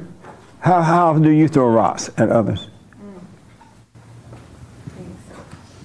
I relate to what this gentleman said over there as I watched this biblical question. there's a lot of rocks being thrown without, I'm not physically doing anything. I can just see it, and I catch myself. And I've kind of made a joke about it, 'cause I like seeing it so much. I'm like, wow, you're throwing another, you're really throwing, while you're typing an email saying completely, they're not even, rocks aren't even on the menu. I'm like laughing, going like, wow, I'm really, I got a little rock machine going on in there. Amazing. You know what I mean? So Yeah. it's good to see it. Amazing. Yeah. You doing the silent prayer every morning, every night? Yeah. Nice. Stay with it, stay with it. I am. Okay. There's no other way. It's not. I can't imagine not being still and knowing the Father. It's too risky. It's like you leave the door open for the devil to come back in because you have no one to fight for you. You can't beat the devil. Look how hard you wrestle with your imagination. It still controls you. You still have fear. You still have fear. Anyone that has anger has fear. And it's up here. It's not even real. That's what's so weird about it. Yes. How often do you throw rocks? I appreciate what he said as well, because when I initially heard the question, my ego rose up, and I'm like, oh, I don't throw rocks. But I do in the sense of not maliciously, but in the way that he described it, where it's unspoken, or I'm speaking these flowery words, but really it's not coming from a truly authentic place. Nice. I love it when he said that the people, sometimes the nice people, they seem so nice on the outside, all friendly, bring you some coffee and everything, or whatever, and the inside they're evil. They'll throw a rock like not going north. I should put poison in this coffee. I don't feel like, I don't want to bring no cupcakes tomorrow. And they'll bring them, and people say, oh, nice cupcake. I like, thank you. But inwardly they think, it's amazing. May I make a quick comment, because I know we're closing soon? Yeah. I encourage everyone out there listening, it's really geared in particular to young men, all men, to tune into Wow Hassan. I listened Hassan. Oh yeah. I listened to what the a mess. That debut show though, Jesse. Yeah, oh my goodness. It was so, I thought that his conversation with his dad was so meaningful. I thought he did an amazing job. Not only Hassan though, but Nick and James. I encourage young men out there, all men of any age, to support these guys, because they're really the trailblazers for, these young millennials and Generation Zers. So I had to get that in. Thank you. Yeah. And they're on Monday through Friday, folks. Check the website for it. Where's Hassan? That's Hassan. Come here, Hassan. Of course. Come here, Hassan. Great job. What the? That's Hassan. He's on every Wednesday now at 11 a.m. on our network.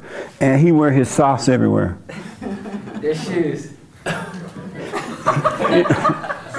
Believe it or not, they are shoes. Do they look like shoes or socks? They look like socks. They look like socks, yeah. But cool socks. Very cool. Nice. In 10 years, we'll all be wearing them. I bet. You're a jet setter. I'm telling you. Trendsetter, right? I hope. How often do you throw rocks? I haven't thrown a lot lately. I know what it's like to throw rocks. I used to do more. Yeah. I do silently pray every morning and night. Good, man. I read about it from other Christians a long time ago, and when I heard you talk about it more, a lot of it came together. I was like, oh, I've heard this before. This is good. And you went and forgave and all that too, right? Yeah, my parents actually asked me to forgive them. Oh, nice. So that was good. That's easy. Yeah. Good, man. Amazing. Right here and then right here. Do you throw rocks? How often do you throw rocks? Yeah, what came to mind to me was, those like little tennis machines where you feed the balls into and you kind of just like move around and the balls just keep coming? Right. That was like the image that came to mind when you asked that question. So you threw a lot of rocks? Quite targeted. Really? What the? Well, it seems that way. Not a lot of rocks, but it's just like, it's quite accurate. It seems like they're pointed. Yeah. Yeah, and they're at times, I guess, deliberate. And how do you feel when you're throwing rocks? I almost expect them to like, I see like a sports or like a batting cages kind of situation where it's like I'm feeding these balls and I'm expecting them to like hit them and hit them back.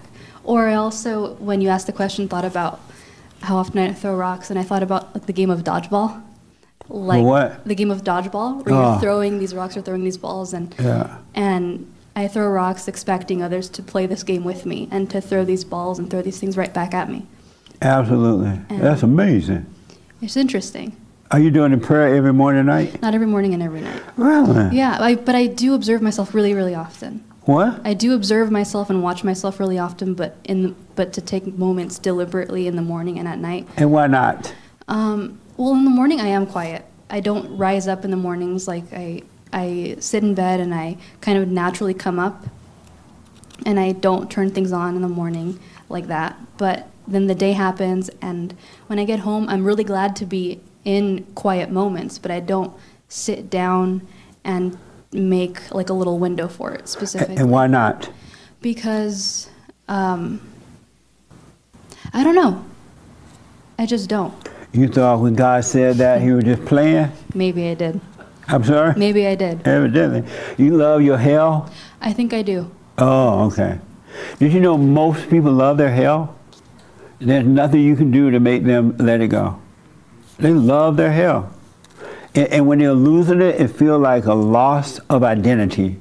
Like something is wrong, I'm losing myself. They don't realize they're losing their hell. It's like something ain't right, I gotta feel something. All right, well just suffer your hell. What the? Okay, I gotta get to two more people I got in, right behind you and here. What's wrong? Nothing. It's great. Do you how often do you throw rocks at others? Probably more than I am willing to admit. And why are you willing to admit it? I don't know if I am willing to admit it. You said probably more than what? More than I'm willing to admit. Oh, I see. Yeah. And you're not willing to admit it? I don't know. I think it's, a bit shameful. It's shameful? Yeah. To admit it to yourself, even if you didn't admit it out publicly, and you don't have to. Why is it shame? And you make a very good, that's a good point. Why is it shameful to admit it to yourself? Even though, I understand what you say when there are no good people, but there is this part of me that wants to believe that there's some good in all of us. So when I throw rocks at others or myself, it makes me feel like I'm not a good person. Right. Amazing. Well, what I encourage, because you're not a good person, ain't nothing good about you. Ooh.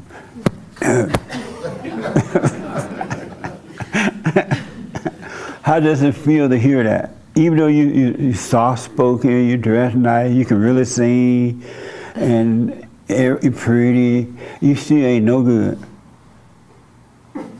Gosh, how does that feel? I don't know. Honestly feels like, it feels weird and it feels like relieving at the same time. Nice. When you can see that there's nothing good in you, you ain't no good, you'll be free.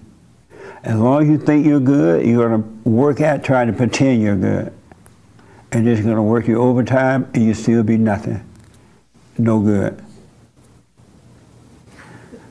I feel like I'm in like military training, when you have your ego just like demolished and then rebuilt. Or not your ego rebuilt, but perhaps your character.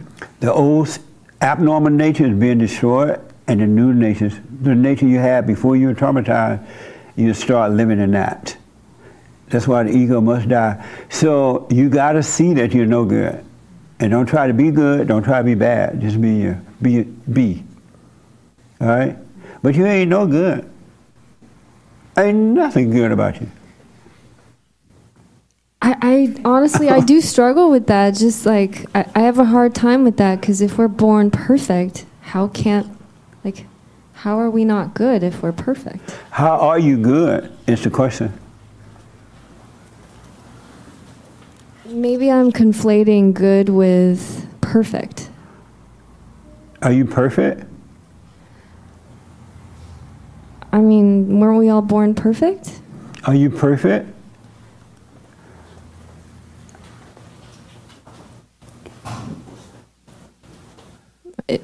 I guess I believe that we're all perfect if we're all like perfect? children of God. How could a no good person be perfect? That is a really good question. I don't know. The real you are perfect. But this thing that you're covered up is not perfect, which is the nature of the devil. And that's the thing that can't admit that it's not perfect, because it want to pretend that it's you. But when that died, the real you, created in the image of God, one with the Father, you are perfect. But you don't know who that is at this point, because you won't let this other thing go.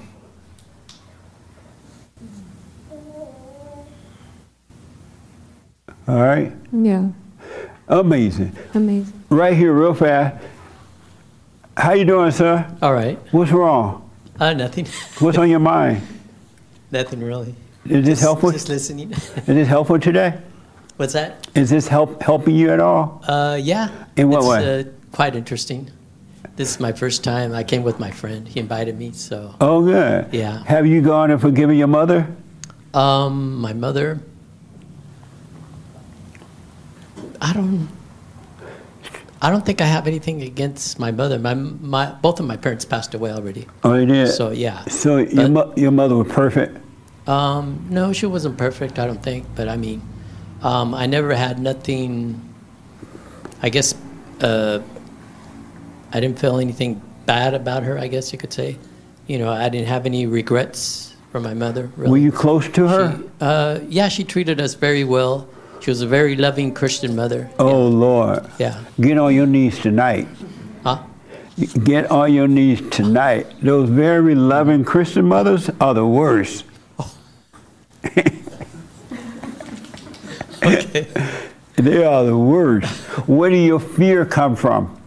My fear? Yeah. I think it came from my dad. And what? See, there, everybody think they hate your daddy. And why you hate your daddy?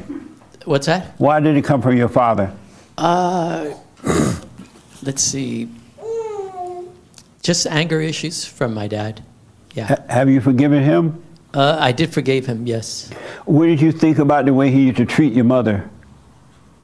I guess bad in a way.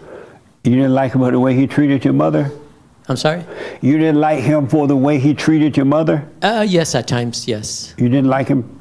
No. And why not? Because I just felt that he wasn't treating my mother at times the way, I guess, a father or a husband should treat his wife. And what did it have to do with you? Why did you take sides? Why did you just, between them, the two of them, it had nothing to do with you.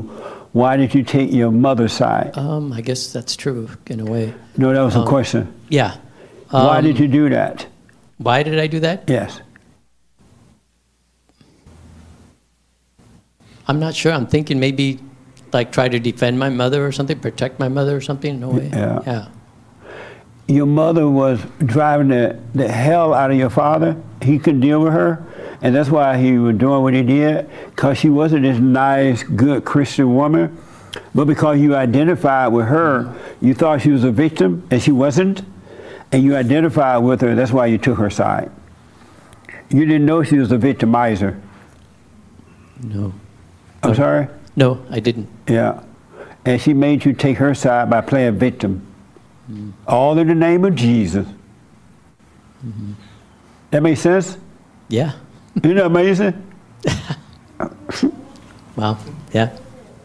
Well, I want to encourage you to do the silent prayer. So, because of time, I got to run. So you can start seeing more of what's going on with you. Okay. I don't know much about the silent prayer you're talking about. Okay. What the silent prayer does is God said to be still and know Him.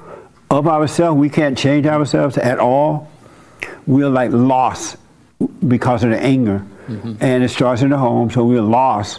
And all the fears and the doubts and insecurities and loneliness and all that, we're in the wilderness, and that's hell. Because you've been turned away from your father, your earthly father. But when you see that, you forgive your parents. Though they are dead now, you forgive them. They couldn't help it. Because they felt the same way you're feeling. You feel exactly like them. They pass it on to you. But when you forgive them, God will forgive you. And He'll bring you out. This is your imagination. This is you, right? You're one with that. And when you forgive, He's going to bring you out of the darkness. And you become a living being and just watch the thoughts instead of being a part of them. You become free. All fear and everything will disappear. I see. It will. You can't make it happen, but you got to be honest with yourself. Even if you don't tell anyone else, I do have this anger, and you need to see that as wrong, and God will forgive you and draw you to the kingdom, and it will be amazing. Okay. That make a little sense? Yes. So give it a try. Let me know how it goes. Okay. All right? Thank you. Amazing. So let me just say about the rock thing. Anytime you gossip, anytime you, in your mind, say something like a lot of people say bad about another person, cursing them out or calling them names or whatever, anytime you feel something toward another person, whether it's good or bad, you throw rocks. Anytime you judge yourself, you put yourself down or build yourself up, you throw rocks. You're playing God. And that's evil. But and because of the short time, when you start to see that you're doing it, though, that is happening. Because it's really not you that's doing it. But when you start to see that it's happening, that's all you need to do, is to see that it's happening. And seeing it will change it. It will change it. Does that make sense? But the devil wants you to think that you got to do something. There's nothing you can do. There's nothing you need to do but to see it. And then it'll start changing. It will change by itself. And then you'll wake up even more so within yourself. And you will see that, wow, the same thing that was driving me is driving this person I'm throwing the rock at. I have no right to do that. And you will stop doing it. And that's what it means to pray for one another rather than try to hurt one another. Because you see it's the same devil that was in you. And he's making you do that. That's not even you that's doing it. And when you get in the light, and you're on your way right now, you're going to see that people just, it's not them. And there's no reason to hate them. They can't help it. Forgive them. They know not what they do. But you got to see that about yourself first before you can see it in anyone else. It starts within. The kingdom of heaven is within. Everything we are, everything we need, everything we want is already done. We have it already, but it comes from within. You're not going to get it from without. You get material things from without so that you can live on the earth with it, but not as an identity. And in closing, from this moment forward, never, ever, ever let the devil or any other human being attach an identity to you. You want to overcome identity. That's what the death of the ego is all about. So I don't care what they say to you about you, don't accept it. Don't get mad about it or glad about it. You're trying to overcome these identities. You're not smart, you're not this, you're not that, you're none of the things that you say that you are. So stop calling yourself those things. You're really none of them. It's the spirit that made a home in you. And he is deceiving you to make you think that. If you got a job, you're not your job. If you're a nurse, your job is a nurse, but you ain't the nurse. So don't identify with your little white uniform on walking up and down the hall, put on your little red pen, now you think you're better with your white uniform and American flag. Stop watching, just watch it. Stop getting identities. You want to see it for what it is. It's evil. All right? You're neither good nor bad. You're neither a sinner nor a saint. You're neither this or that, and you never done one thing wrong in your whole life. It was never you. So stop. Satan judge you and condemn you. He may influence you to do something that seemed to be wrong, and then he'll condemn you for it. And now you want to jump off a bridge or get high. It's not you. You've never done. God is not judging you. He loves you. He has defeated the devil. He is not judging you. So do the silent prayer. Stay with it. Be willing to travel this journey alone. You can't bring anybody with you. And that doesn't mean you're not going to see how to deal with other people. You're going to deal with the world in a perfect way, but you can make other people get on this journey with you. Your kids, your husband, your wife, your friends, your co-worker, the preacher, the teacher. You can't bring anybody along. You got to travel this one alone. All right? So stay with it, stay with it. Don't give up, because the devil will try to talk you out of it. And in closing, if anybody makes you feel bad or feel good, don't blame them. It's in you. It's in your house. And all they did was brought out something that was already there, and be glad they did so you can see it. All right? So stay with it, stay with it. No announcement for this week. Don't forget, for your tithe and offerings or donations, go to rebuildingtheman.com. And your super chats, by the way, those that don't know Hake, his show is on at 9, right after my show. And he white. And then Joel, Joel on Tuesdays, he black. And then the Anchor Baby. Everybody know the Anchor Baby, right? Yeah, at 12.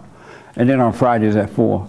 So we're building a network of 24-hour talk with men only.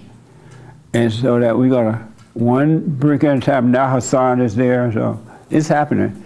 So we need your support. Thank you for those who have not given. I know I don't mention it a lot, but they're like common sense would say, you know what, I'm getting help there. Let me give back without having to be told all the time. So give, all right?